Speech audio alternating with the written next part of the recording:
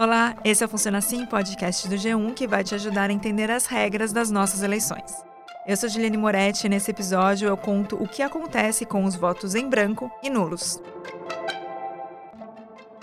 As turbulências políticas dos últimos anos no país vão se refletir nas urnas em outubro. O número de eleitores que pretendem votar nulo ou em branco é quase 3 vezes maior do que em 2014. Desde que o Brasil voltou a ter eleições diretas para a presidência, o comparecimento às urnas aumentou muito.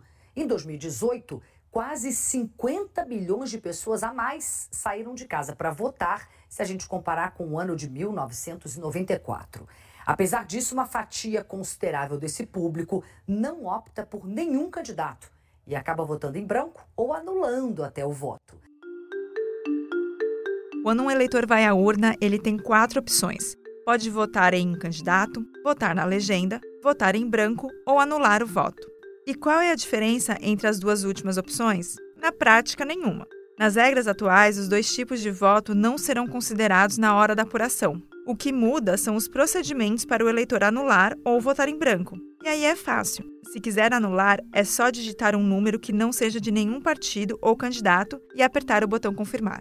Para votar em branco, já tem um botão na urna escrito branco. Eles chamam assim porque antigamente, quando as cédulas eram de papel, o eleitor poderia deixá-la em branco e depositá-la na urna.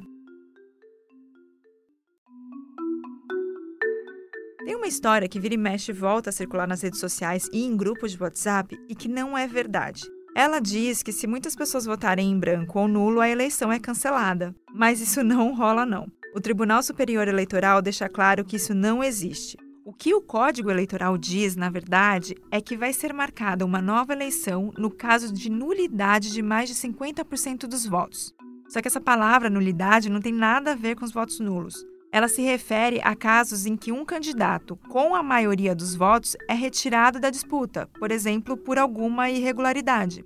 Nas eleições passadas, em 2018, no segundo turno, mais de 42 milhões de eleitores votaram em branco, anularam o voto ou se abstiveram, ou seja, não foram nem votar. E isso representou quase 1/3 do total de eleitores.